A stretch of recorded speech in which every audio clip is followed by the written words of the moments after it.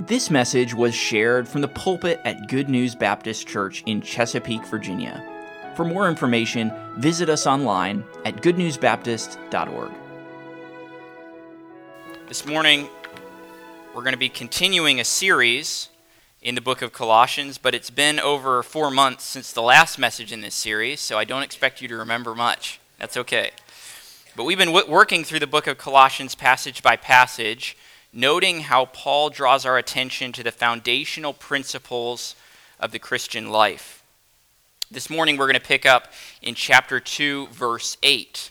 And Paul begins that verse with the word beware. Now we know what beware means.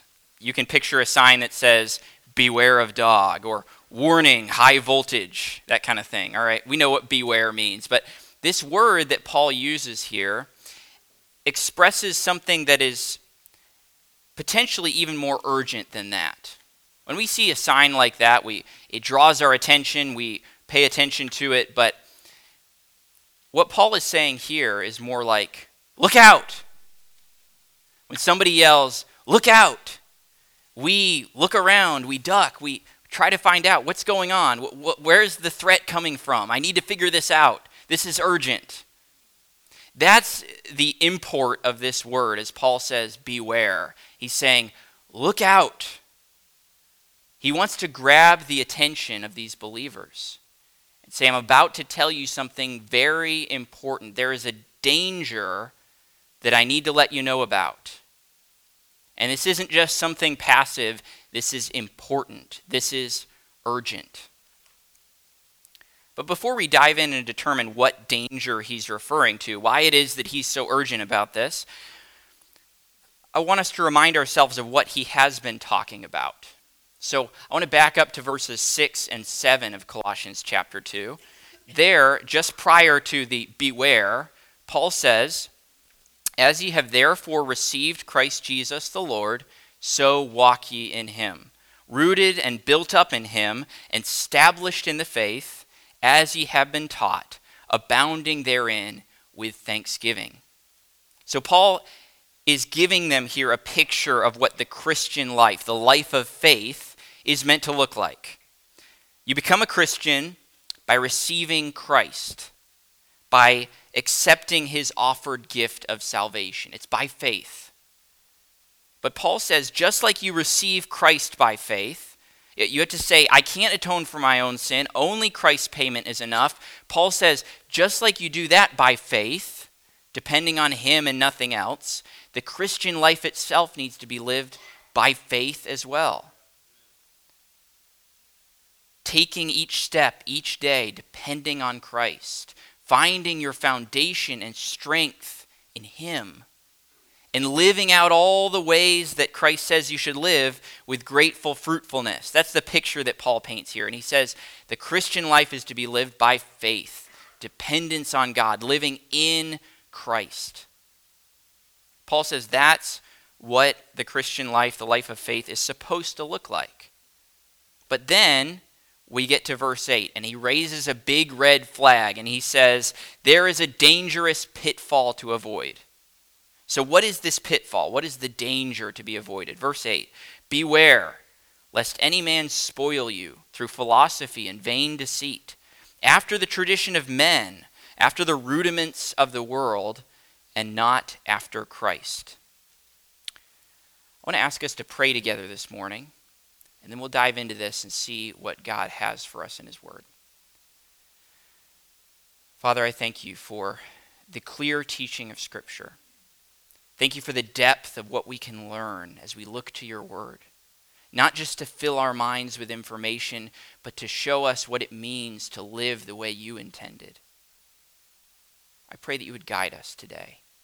As we look at these few verses from the book of Colossians, may your word come alive to us through the working of your Spirit.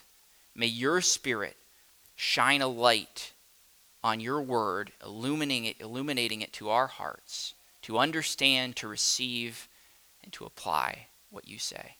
Guide us, we ask. Do the work that only you can do. In Jesus' name we pray. Amen. So what is this that Paul is warning these Colossians about? What is it that he's saying? look out about. Well, watch out, he's telling them, don't get spoiled. Now, the spoil that he's talking about isn't like spoiled milk. It's a different kind of spoiled. The idea is the idea of being stolen or being taken away. So when you think spoiled, think spoils of war. So one army defeats another army, and the defeating army goes into the camp after that their enemy has fled, and they get to spoil the camp. They get all the treasures, all the valuables that other army left behind, and those are the spoils of war. That's what Paul's talking about. He's saying, don't become spoils. He's telling them that it's possible for Christians, for believers, to become spoils of war, used not by Christ, but by the enemy. Now think about that for a minute. What a sad thing would it be for a person to trust in Christ, they get saved, and yet instead of living by faith, they become useless to God by allowing themselves to be stolen away by the enemy. That would truly be a tragedy. No wonder that Paul is saying, look out. There's something to be avoided here. There's a danger you need to stay away from. What a tragedy this could be. Don't let this happen to you. So what are the means by which a Christian can be spoiled? Well, Paul is not going to list all the ways that a Christian can become unuseful to God. But he is going to focus in on one area specifically, one that I think is very appropriate and applicable for us today. Paul says, beware lest any man spoil you through philosophy and vain deceit, after the tradition of men, after the rudiments of the world, and not after Christ. So Paul talks about philosophy. Now, a philosopher, of course, is someone who spends their time thinking, trying to think about life in a deeper way than those around them, trying to be profound, insatiable in their hunger for knowledge, in their quest for true wisdom. The word philosopher, philosopher, literally means lover of wisdom. That doesn't sound all bad, does it? The pursuit of knowledge and wisdom. But philosophy is not the road to truth. One well-known philosopher from history, Socrates, by no means a Christian, said, there is only one good, knowledge, and one evil, ignorance. But is knowledge really the ultimate good? Is the best person in all the world the one who knows the most? Is the worst person in all the world the one who is most ignorant? Socrates also said, funny enough, the only thing I know is that I know nothing. So he lost at his own game. But how many Christians think that amassing knowledge, training one's mind in information, thinking thoughts that others have not thought or cannot think, pursuing knowledge above all else, will make them truly great Christians? How many Christians think that philosophy is the road to mature Christianity? It's not. It's empty. Paul also talks about vain deceit, empty delusions. How many an intellectual person can talk a good talk, and they can even debate their detractors into a corner, all the while knowing in their heart that what they're affirming isn't even true? People know how to play mind games, how to convince you of different things, and those things don't have to be true in order for them to be able to convince other people that they are true. That's what Paul is talking about here. How many Christians have been duped, turning their backs on sound biblical truth in favor of high-sounding ideas that are based on twisted scripture? How many Christians have adopted a pet doctrine and let that sweep them away from the foundational truths of the Christian faith? Vain deceit. empty delusions. It sounds good, but it's empty. It's false. What about tradition? Well, in Paul's day, it would have been, for many Christians, Jewish tradition that he was referring to here. He'll go on to talk about that later in this very chapter. But many Christians come to Christ in simple faith, and then they ask, what now? All right, I'm saved, but how do I go forward from here? And many people accept the notion that it is ordinances and tradition that will lead them forward, that will take them the next steps in their walk with God, in their Christian life. For many in Paul's day, it would have been following the Jewish law. There were many Gentile people who received Christ, and then they thought, well, the next step must be adopting the Jewish law and following all of those rules, and that's how I become a better Christian, through tradition. But faith placed in tradition will always fall flat. Today it might not be Jewish tradition, it might be other cultural or religious traditions. But if that's where our faith is, if that's what we're using as the foundation for our Christian life, it's going to fall flat. It's going to prove to be empty. Tradition in itself is not necessarily bad, but tradition taken as a foundation, divorced from God's word, is empty. All of these things, Paul says, find their foundation in the things of the world.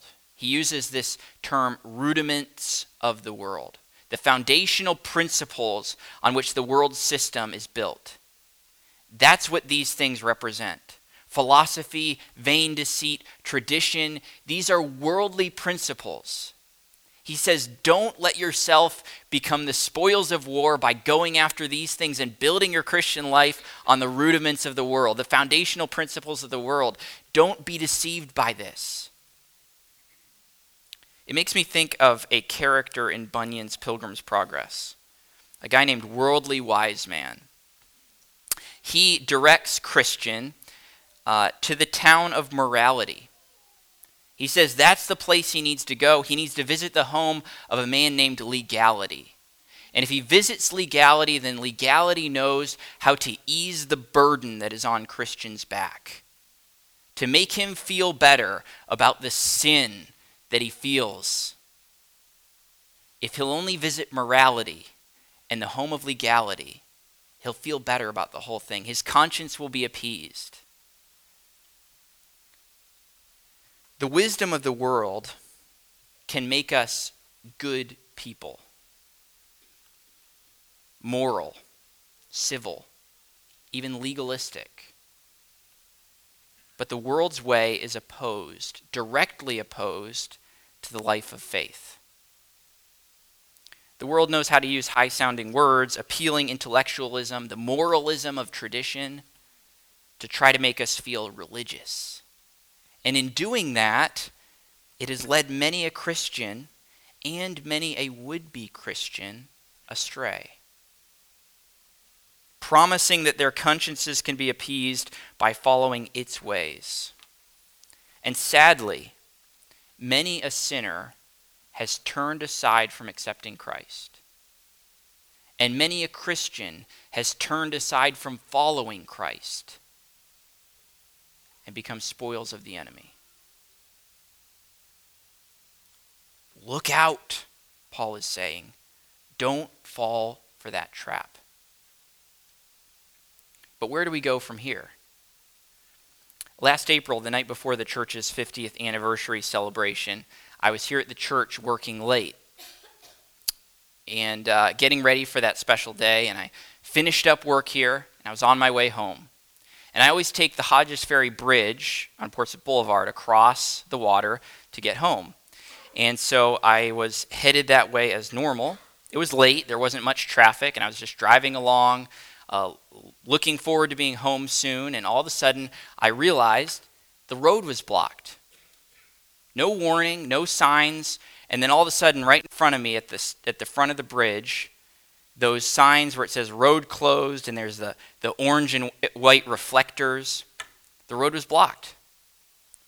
And it really threw me for a second. And I just pulled over into the turn lane and sat there because I didn't know what to do. I was not expecting this. This is the bridge I take to get home. What's going to happen now? Now, normally there will be signs ahead that'll tell you, okay, road closed in however long, and then there will be other signs that say, here's the detour. There was none of that. Just road closed. Thankfully, I knew the area well enough that after thinking for a minute, I realized, okay, I can take the interstate, and I can go around, and I can get home that way. And that's what I did. But here, in verse 8 of Colossians 2, Paul is waving signs. He's flashing lights. He's saying, stop, the road is closed. So what's the question that comes to our minds? Where's the detour? Which way do we go from here? If this is not the direction to go, then where are we supposed to go? Well, he tells us by going on to talk about a standing to embrace. So again, in verse 8, he says, beware lest any man spoil you through philosophy and vain deceit, after the tradition of men, after the rudiments of the world, and not after Christ. And then he goes on to say in verse 9, for in him, that is Christ, in Christ dwelleth all the fullness of the Godhead bodily. So he starts out by talking about Christ's identity. Christ is the fullness of the Godhead. He is complete divinity. God with nothing subtracted.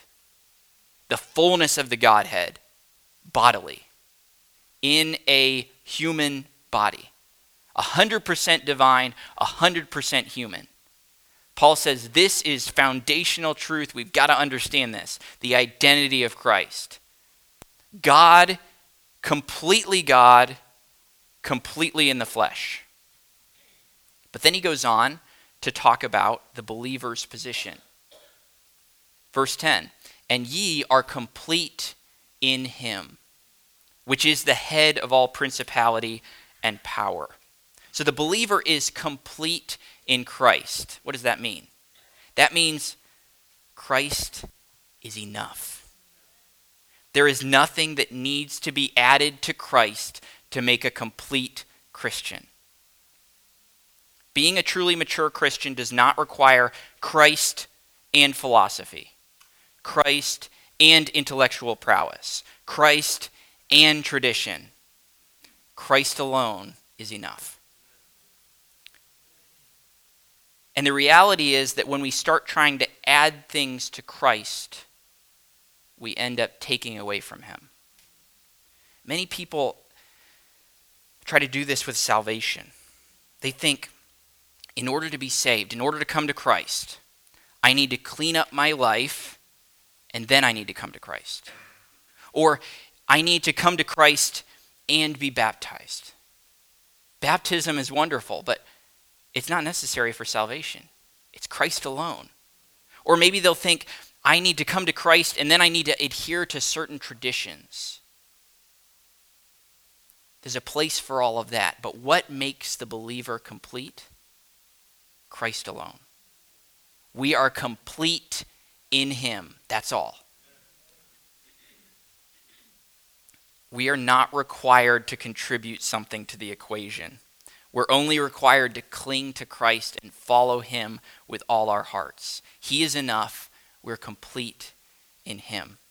Paul goes on to provide 3 pictures of our standing in Christ. And we find those in verses 11 and 12. So he says there, in whom also ye are circumcised with the circumcision made without hands, in putting off the body of the sins of the flesh by the circumcision of Christ, buried with him in baptism, wherein also ye are risen with him through the faith of the operation of God, who hath raised him from the dead. Now, granted, the picture of circumcision is a bit uncomfortable for us, but it was a familiar concept, certainly for those that were acquainted with Jewish culture. It was a part of their tradition, part of what set the Jews apart, part of their cultural identity. But it was a symbol of something, a symbol of their covenant with God. And Paul says that in Christ, believers are spiritually circumcised. Our sins have been taken away. The power of sin has been broken by Christ. The picture of baptism is familiar, but again, Paul here is using a physical act as a picture of a spiritual reality. In baptism, an individual is immersed. The whole of their body goes under the water. And that is a picture we know of death and burial. He's saying that picture of baptism, it shows your death and your burial with Christ. Paul says, you likewise are dead and buried with him so that you may live a new life in him. And that brings us to the third picture, the picture of resurrection. What is the greatest miracle recorded in Scripture? Well, arguably, it's the resurrection of Christ. Not only did Jesus give life again to someone who was dead, which he did on multiple occasions, but he raised himself from the dead. Christ raised Christ from the dead.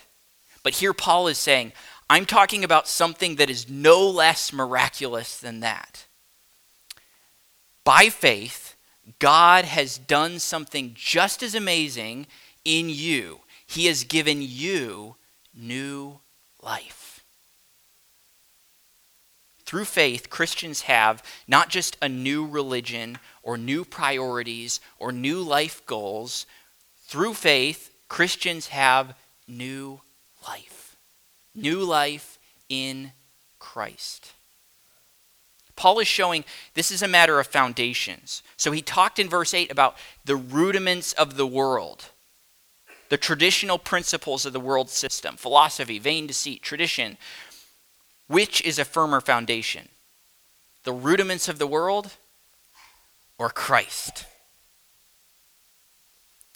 This is the alternative. When Paul stands up and he says, beware, the road is closed, he's saying this is the way to go. In Christ. It's that simple. Complete in him. You don't need all of this other stuff to be who you need to be for the Lord. To live a successful Christian life, to be mature in your faith. All you need is Christ because you have new life in him. What is it that gave the apostles strength to stand in the face of persecution and death? What is it that gave an early church father named Polycarp the strength to endure a martyr's death, even though he was in his 80s? What is it that gave Martin Luther the strength to stand before political and religious leaders and refuse to recant his beliefs unless someone presented him with biblical evidence? What is it that gives somebody the guts to do something like that? Is this foundation, the rudiments of the world, the philosophy, vain deceit, tradition, is that enough for you to stand on in a day like that? Is Christ enough?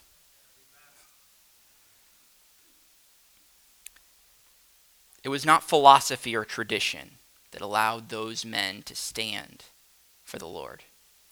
It was their standing in Christ. And that is truly a standing for us to embrace.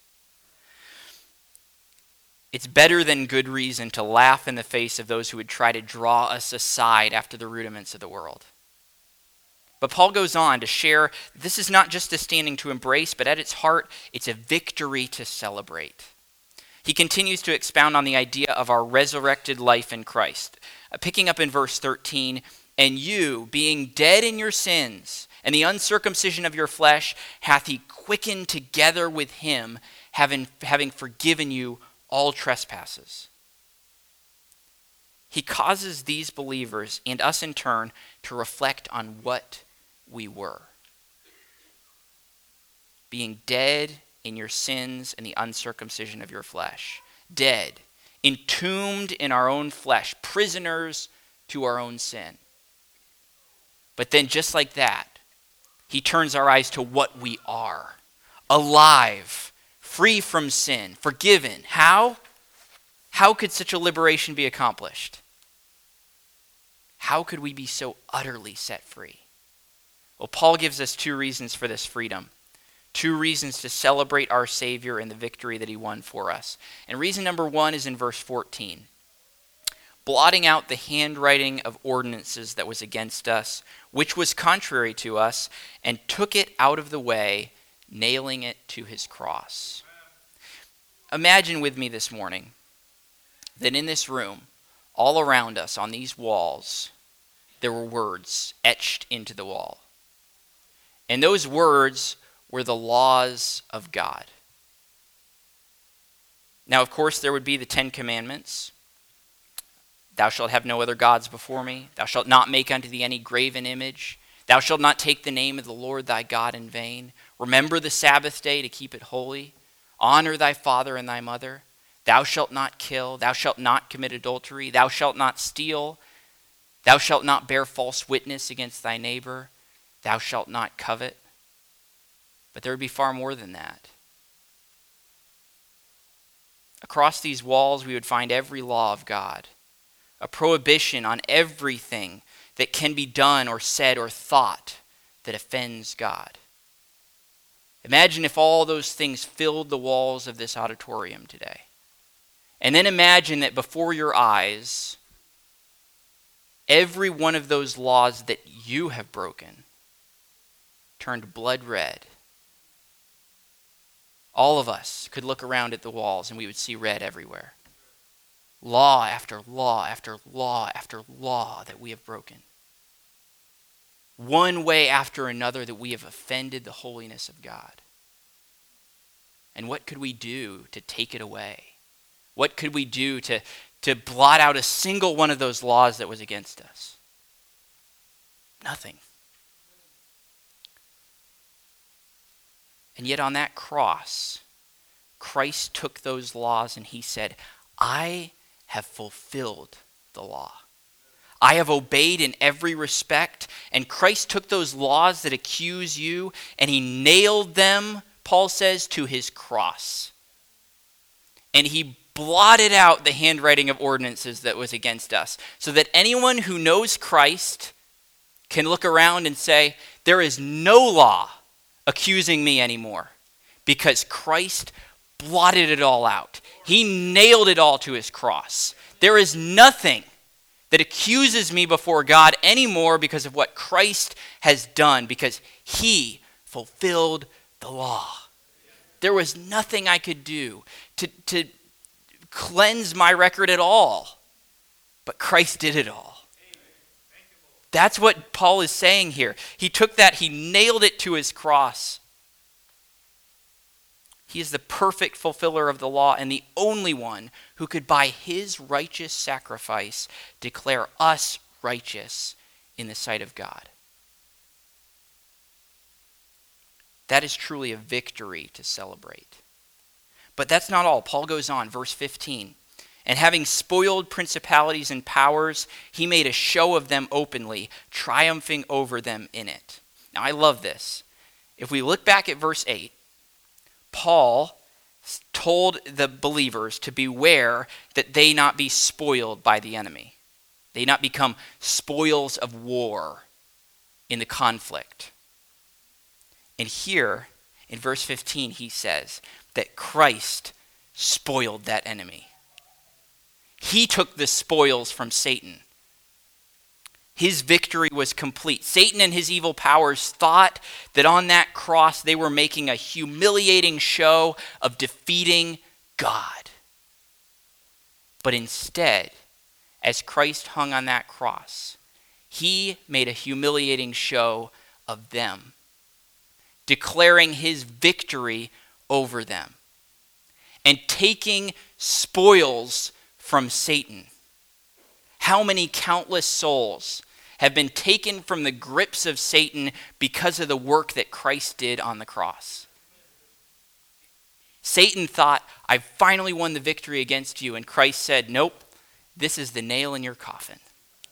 I'm spoiling you. I'm making a humiliating show of your defeat, even as you think that you're winning the victory. That's what Christ has done. That's the victory that we can celebrate. The law has been fulfilled. The enemy has been conquered. That's what Christ has done. What a shame it would be that anyone who knows Christ, who because of that victory knows salvation, knows what it is to have new life in Christ, what a shame it would be for anyone like that to allow them to become spoils to the conquered enemy by turning away from the foundation of Christ and turning to philosophy and vain deceit and tradition, using that as their foundation instead of Christ. Turn your attention with me, please, back to Colossians 2. I want to read all of Colossians 2, 8 through 15 together. And I ask you, as I read, to consider with me these verses. What they say about the pitfall for us to avoid, the standing for us to embrace, and the victory for us to celebrate. The Holy Spirit, through Paul, says in Colossians 2, 8 through 15, "Beware, lest any man spoil you through philosophy and vain deceit, after the tradition of men, after the rudiments of the world, and not after Christ. For in him dwelleth all the fullness of the Godhead." "For in him dwelleth all the fullness of the Godhead bodily, and ye are complete in him, which is the head of all principality and power. In whom also ye are circumcised with the circumcision made without hands, in putting off the body of the sins of the flesh by the circumcision of Christ, buried with him in baptism, wherein also ye are risen with him through the faith of the operation of God, who hath raised him from the dead. And you, being dead in your sins and the uncircumcision of your flesh, hath he quickened together with him, having forgiven you all trespasses, blotting out the handwriting of ordinances that was against us, which was contrary to us, and took it out of the way, nailing it to his cross.